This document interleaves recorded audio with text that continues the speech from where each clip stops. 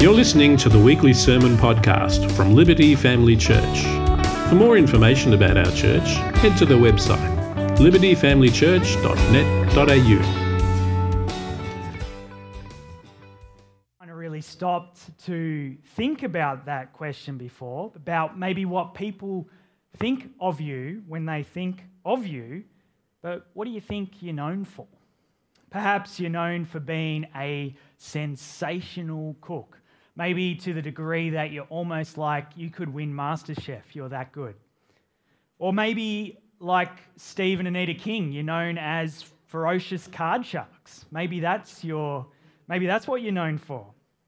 Or perhaps you're known for your incredible ability to remember the most obscure movie quotes and insert them at just the right moment in conversation to bring home your point. Maybe that's what you're known for, perhaps. Freedom. Or maybe, as you think about it, perhaps you're known for some things that aren't quite so positive in terms of attributes. Perhaps it's your short temper, or having a bit of a harsh and loose tongue at times. Or, maybe this one, saying you'll do something, but then often failing to actually go ahead and do that very thing that you've promised you'll do. All of us, every single one of us, have a reputation of some sort. And as we'll continue in Ephesians today, continue our study series, our sermon series in Ephesians, we discover that the church in Ephesus had a reputation too. And according to the Apostle Paul, it was a really good one. So what were they known for? And why was their reputation significant in their context? Well, let's pray, and then we'll dive in together and explore the rest of Ephesians chapter 1, and we'll find out exactly why. So let's pray. Lord Jesus, we thank you so much. You are an awesome God. There is no one like you. You are glorious. You are wonderful. You are so beyond our understanding, and yet, Lord, you can be known. You can be known personally because of your great love for us, because, Jesus, you made a way to bring us back to God, relationship to be possible again. And we just celebrate that, God. And even as we open up your word today, God, we are just in awe that you would give us this gift of your word that not only tells us about what you're like, but it is quite literally the truth on which we can base our very lives to find ultimate purpose, ultimate meaning, ultimate life in abundance as you desire for us to enjoy. So God, today, as we open up Ephesians again and as we look at the reputation of the Ephesians and apply it to our own lives, God, would you move in power by your Spirit? And Lord, would it not be my words that are heard today, but would it be the exact words that your Spirit wants each and every person to hear in the context and the situations and the circumstances they're in? And I pray this in faith, knowing, God, that you alone can do that. And we pray this in Jesus' name. Amen. All right, let's read Ephesians chapter 1, verse 15 through to 23. And this is a passage in my Bible that's titled Thanksgiving and Prayer. It's what Paul says. For this reason, because I have heard of your faith in the Lord Jesus and your love toward all the saints, I do not cease to give thanks for you, remembering you in my prayers, that the God of our Lord Jesus Christ, the Father of glory, may give you the spirit of wisdom and of revelation in the knowledge of him, having the eyes of your hearts enlightened, that you may know what is the hope to which he has called you, what are the riches of his glorious inheritance in the saints, and what is the immeasurable greatness of his power toward us who believe, according to the working of his great might that he worked in Christ when he raised him from the dead and seated him at his right hand in the heavenly places, far above all rule and authority and power and dominion, and above every name that is named, not only in this age, but also in the one to come. And he put all things under his feet and gave him as head over all things to the church, which is his body, the fullness of him who fills all in all. Man, I love Paul's writing. I love this letter to the Ephesians. There's such encouraging and rich and deep theological words right here, aren't there? And yet again, in typical Paul style, in the original language, this is, again, one big long sentence with no opportunities for a breath. So praise God for the way that we edit the word into and translate into English, isn't it? So that we can actually have a breath at some time. You know, we see here right in verse 15 what members of the church in Ephesus were known for. What were they known for? They were known for their faith in Jesus and their love for the church. Verse 15, for this reason, because I have heard of your faith in the Lord Jesus Christ and your love toward all the saints. That's a pretty good reputation, isn't it? That's a pretty good reputation to have. Paul had heard reports about the church in Ephesus, and he heard that they were actually continuing to live authentically. On the whole, you know, they're not perfect, as we'll see through the other chapters of Ephesians, but he heard that overall they were continuing to live as authentic followers of Jesus. And I would imagine if you're listening to this as a Christian today, you would probably think that this is the ideal reputation that you could have. Do you think that? I do. I mean, I'd love for people to think of me and then think of these kind of things. I'm sure you would too. Now, as is often the case with the Bible, as is probably, I would suggest, most often the case when we come to reading the Bible, if we just read this passage and kind of think about what Paul is suggesting here and saying here at only this kind of surface level, we'd actually be missing why it is that Paul is so excited about the state of the church in Ephesus. We tend to read passages like this and say, well, that's nice, good on them, or as if anyone's a Dave Hughes fan, good on you, you know, like he says. But we'd actually miss, if we left it at that level, we'd be missing the wonder of what is actually occurring here. To understand why Paul is so excited, so buoyed by the state of the church, we need to understand a bit about the ancient city of Ephesus. Ephesus was a port city. It was a really important city on the west coast of Asia, and it boasted one of the 7 ancient wonders of the world, the Temple of Artemis. And this temple played a key role in society in those days. If you're in trouble, where would you go? You would run to the temple where you could seek refuge and would be protected. Slaves and fugitives of the day, they sought asylum simply by going near to the temple. The temple also served a really key economic role in the life of Ephesus. It actually operated as an important bank at one stage in history. But primarily, as with other temples, what is its main function? To worship someone, to something. And that was why it was created. This temple was created in order to honor and worship the goddess Artemis. And Artemis was served, as is often the case, Artemis was served by a eunuch chief priest along with virgin women, and people would regularly, in Ephesus of the day, they would regularly enter the temple to go and provide offerings of worship to this false god, to the goddess Artemis. They'd bring food offerings, they'd bring grain offerings, incense, and sometimes, maybe if you have read some of the Bible, you might be seeing some parallels here, but sometimes they'd even come and offer animal sacrifices as well. And Artemis, it was clear in those days that was widely revered, widely worshipped by the Ephesians because the very temple played such a key central role in society.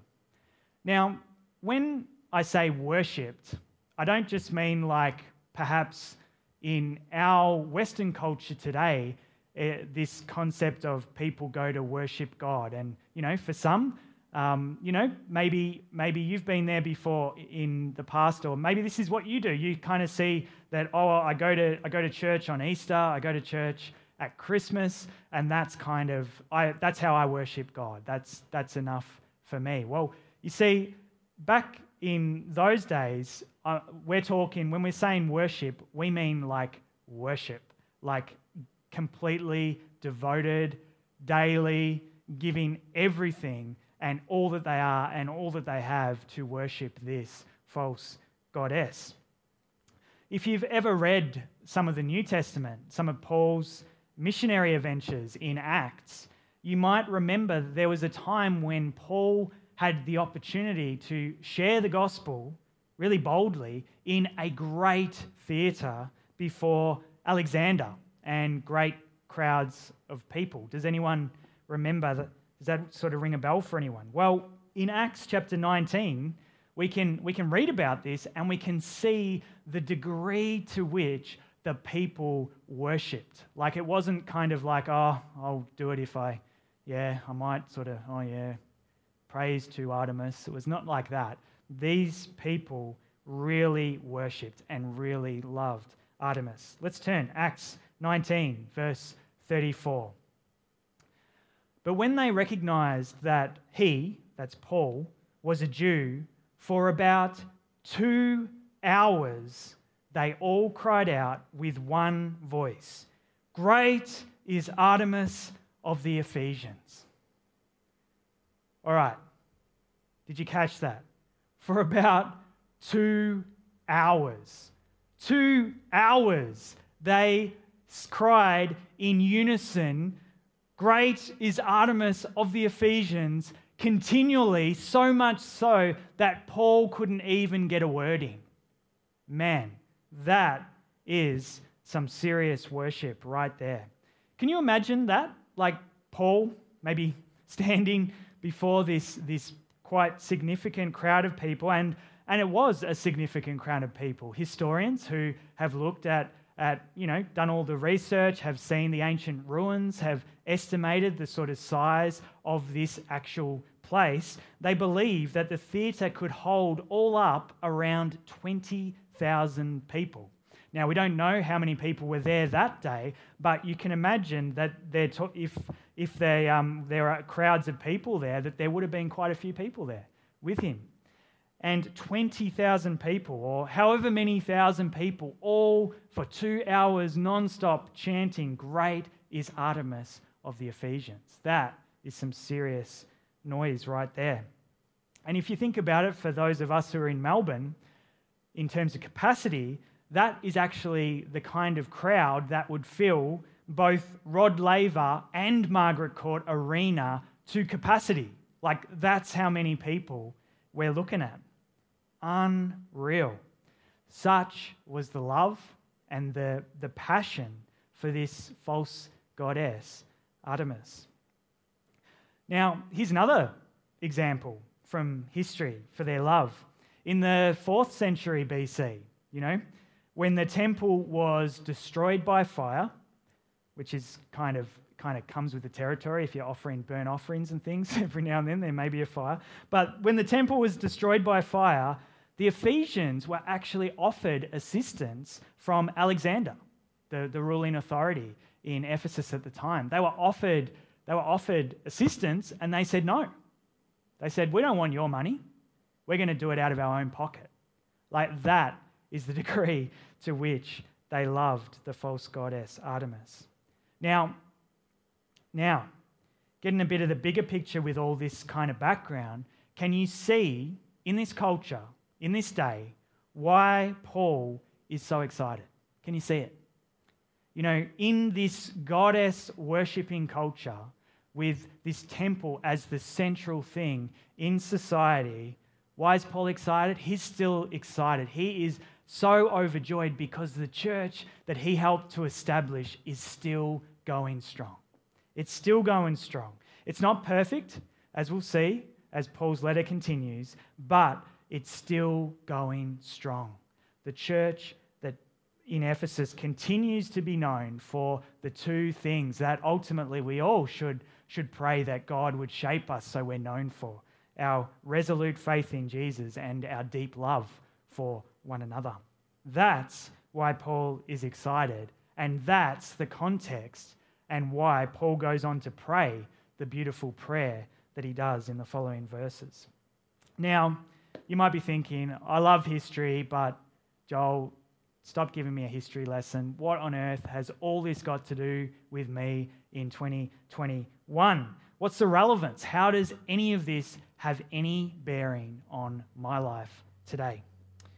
Well, I want to put it to us today that we are actually not that unlike the Ephesians. We are not that unlike the Ephesians. Doesn't matter if we class ourselves as a person who follows Jesus, or if we'd view ourselves as someone who perhaps right now doesn't have faith, but is on a spiritual journey. We're not unlike the Ephesians. Let me explain. For most of us, I'm gathering, we don't worship the Greek goddess Artemis. We don't love, we don't honor her, we don't center our very lives around her, or any other false gods for that matter. However, like the Ephesians, we are so prone to loving and honoring and centering our very lives around idols. Idols.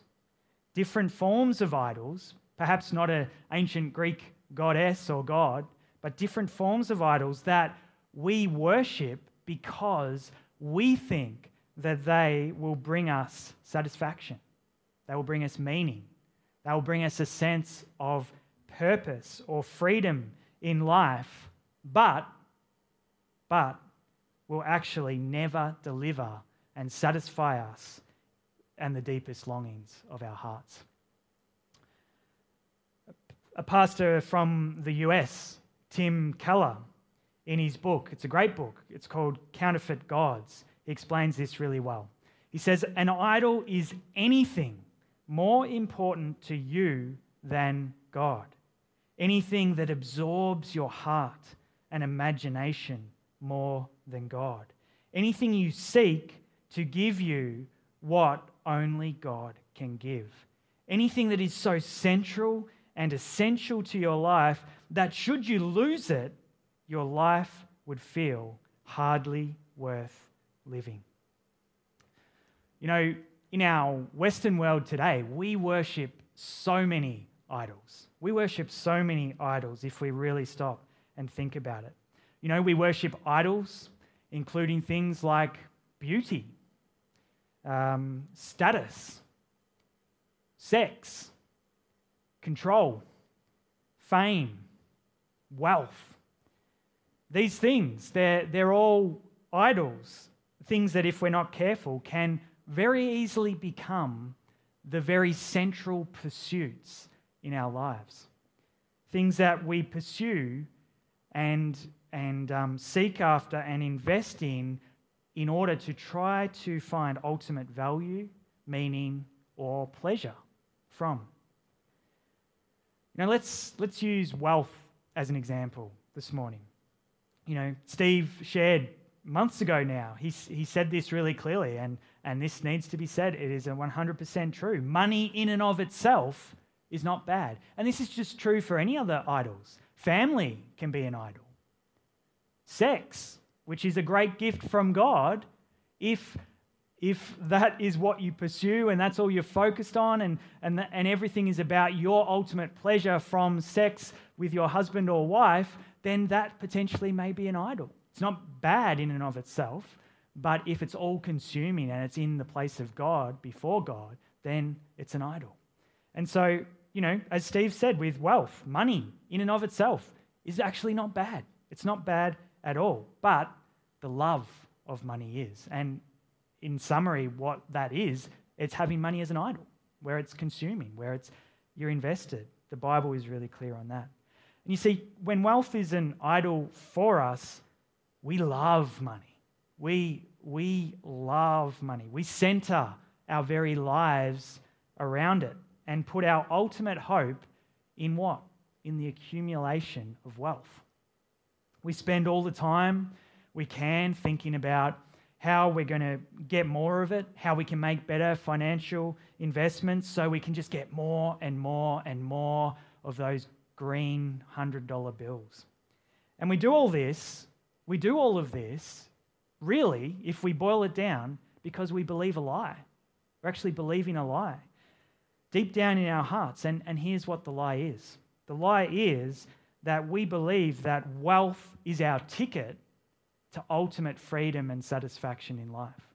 That's the lie that we believe if wealth is an idol for us.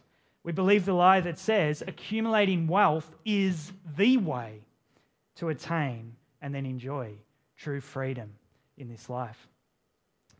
Now, unfortunately, and maybe some of us have discovered this to be true, if we spend our lives worshipping the idol of wealth, we eventually come to realize that the idol we've been worshipping, the idol that has taken so much of our heart, so much of our focus, so much of our time and energy and resources, this idol of wealth, it promises so much and it actually delivers very little. We may come to a stage in life where we have incredible financial freedom, where it's not we don't have a care in the world. We can go and buy whatever we want. We can go on whatever holidays we want or anything like that. And potentially we may come to a point earlier on in life where we actually can retire and we don't have to ever work another day again. But if wealth is an idol for us, we still have that feeling, that deep, horrible sense of emptiness, of loneliness, of unfulfillment in life, despite having everything we could possibly want because we've got enough money to buy whatever we could possibly want. We might have the most beautiful house.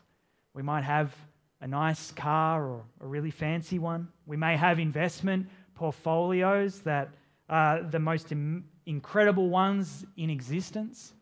And we could still, if money is an idol, if wealth is an idol for us, we could still feel completely unsatisfied and lacking. We might have the funds to do pretty well, whatever it is we want to do in life, and actually still feel trapped and locked up, in a sense, unable to live and experience. And here's the thing with idols, unable to live and experience in true freedom, the very thing that idols promise, but actually don't deliver because they can never actually give us that freedom that we hope in them and believe that they're going to give us. Jim Carrey, a famous actor from the US, he knew this to be true.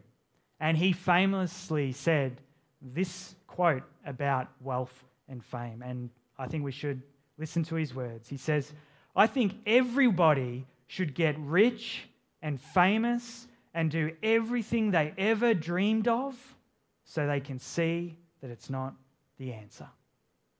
So they can see it's not the answer. And this gets back to that Tim Keller quote that I shared earlier. Wealth, or any idol for that matter, will never ultimately satisfy the deepest longings and desires of our hearts. Trusting in anything or anyone ultimately other than God is never the answer, and it's not the answer. And this is why Paul's prayer of encouragement for the church in Ephesus back in their context is actually super relevant for us today in ours. Like members of the Ephesian church then, we all face temptations, we all face opportunities daily, even multiple times a day, to turn away from following God and to stop loving other people. And if we're not careful, just like for these early members of the church in Ephesus, we too could very, very easily be led astray through the influence of the environment and the Western culture in which we live. Did you notice how Paul encourages the Ephesians and us today to actually stay on track? Did you see how? Well, we'll discover it as we read Paul's together right now. Ephesians 1:16-23. I do not cease to give thanks for you, remembering you in my prayers, that the God of our Lord Jesus Christ, the Father of glory, may give you the spirit of wisdom and of revelation in the knowledge of him, having the eyes of your heart enlightened, that you may know what is the hope to which he has called you, what are the riches of his glorious inheritance in the saints, and what is the immeasurable greatness of his power towards us who believe, according to the working of his great might that he worked in Christ when he raised him from the dead and seated him at his right hand in the heavenly places, far above all rule and authority and power and dominion, and above every name that is named, not only in this age, but also in the one to come. And he put all things under his feet and gave him as head over all things to the church, which is his body, the fullness of him who fills all in all. Notice what Paul does. Paul doesn't just kind of pat them on the back and say, great job, church, you're doing well. You're known for being people of love. You're known for being people who are resolute in your faith. Keep up the great work. He doesn't give them a halftime pep talk, but through his prayer, Paul actually encourages them to look beyond the false idols of the day or the false god Artemis, to fix their eyes on the one true God, the only true deity in all existence, the God of our Lord Jesus Christ, the Father of glory, as he says.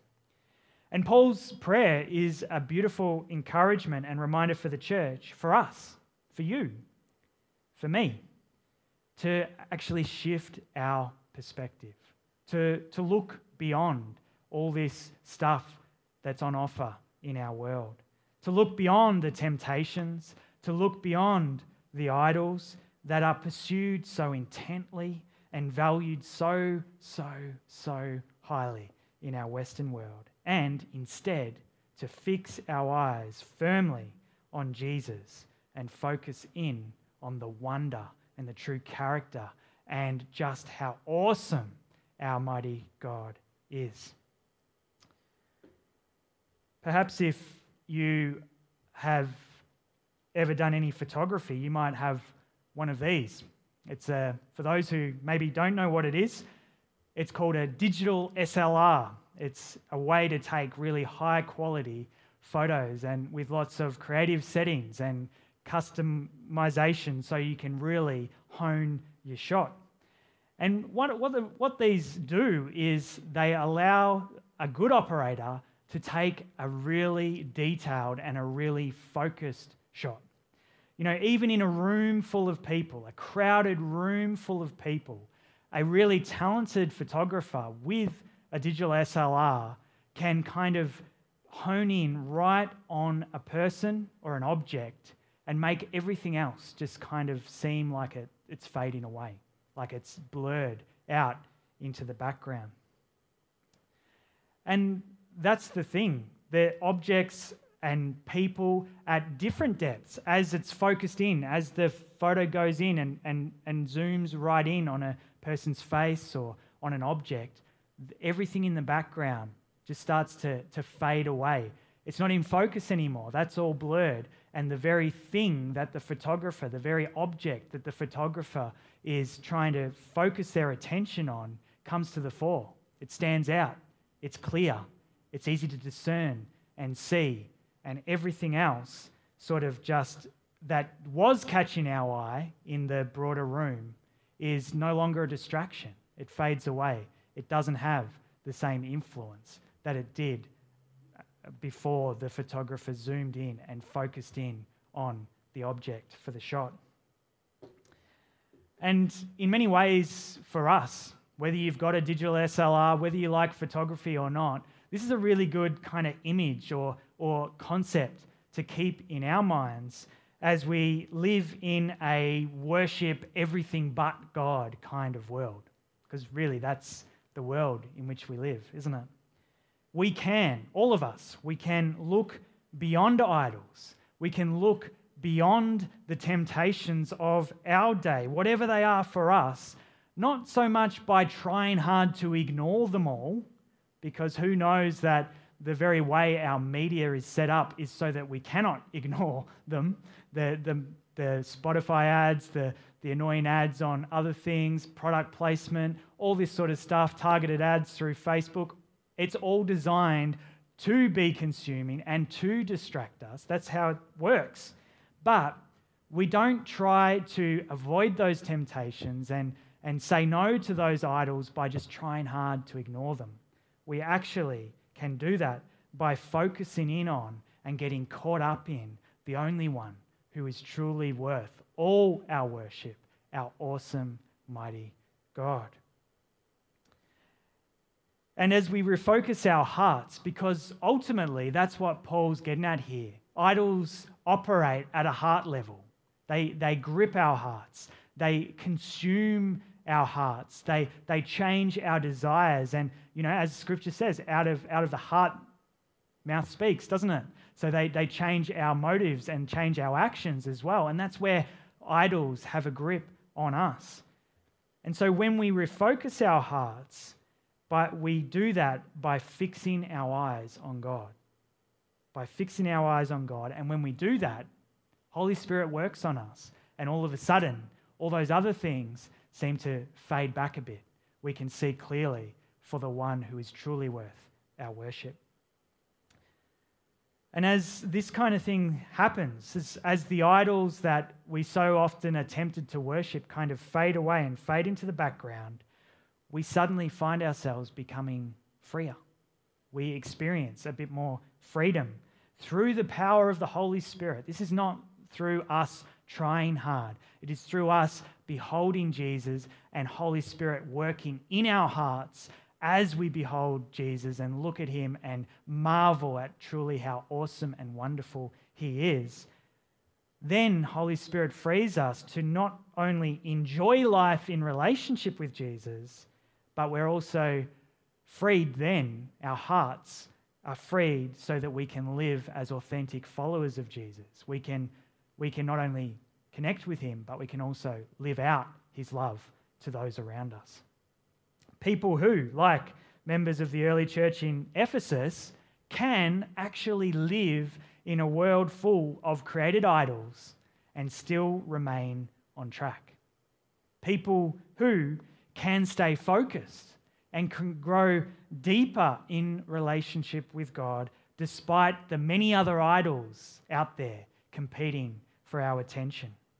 Ultimately, as we look beyond and as we look to our Saviour, Jesus Christ, Holy Spirit is only going to shape us as people who are known for their faith in Jesus and their love for the church. Friends, wherever you're at today, I just want you to know, God wants you to know that this is his heart for you. This is his heart for you. This is what he longs, he desperately longs, he desires for you to be known for as well, for this to be your reputation. If you know Jesus and you've trusted in him as your Lord and Saviour, but for whatever reason, and this has been true for all of us over the journey, it's true for all of us at different times through life. If for whatever reason you've become distracted, you've turned aside to idols, and even as I was talking perhaps about wealth or other ones that I named, you felt that sort of twinge inside and like, oh yeah, I kind of have. Well, if that's you, I just want to encourage you, turn afresh to God right now. Turn and behold the awesome God and allow that wonder that Holy Spirit fills into your heart to just cast out and fade into the background all other things so that you can truly marvel at and worship the awesome God. He's going to welcome you back. He will help you to refocus on him, and he'll lead you forward in the power of his Holy Spirit to live as a beloved son or a beloved daughter in his family. And if you're listening to this and you don't yet know Jesus Christ, can I just say today's the day to come to him. There's never been a better moment for you right now to turn and come and find relationship with Jesus. Because here's the thing, it's only in relationship with Jesus that you will find the very things that your heart craves and your heart desires. You're looking for ultimate satisfaction. You're looking for identity, value, pleasure, purpose. They're common things that we all need and we're all driven to find in life. And these are things that the Bible says that if any one of us are looking for it in anywhere else other than Jesus, we're actually looking for them in the wrong place. And God would say to you today, stop striving. Stop searching. My son is who you're looking for. Jesus is who you're looking for. He will satisfy your deepest desires.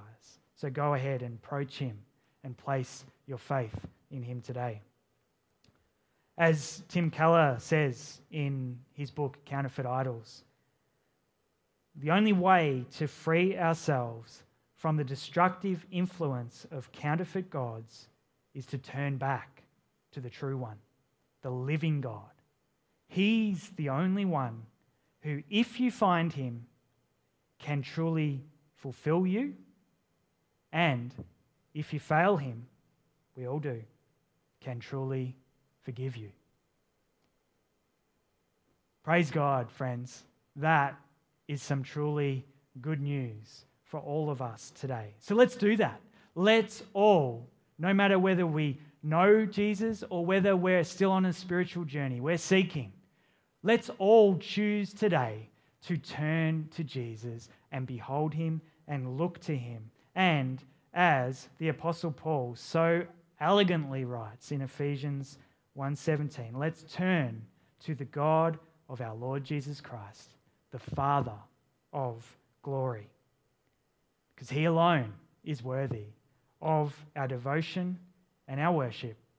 And Jesus alone is the only one who will ever truly satisfy us as we find forgiveness in him. Let's pray.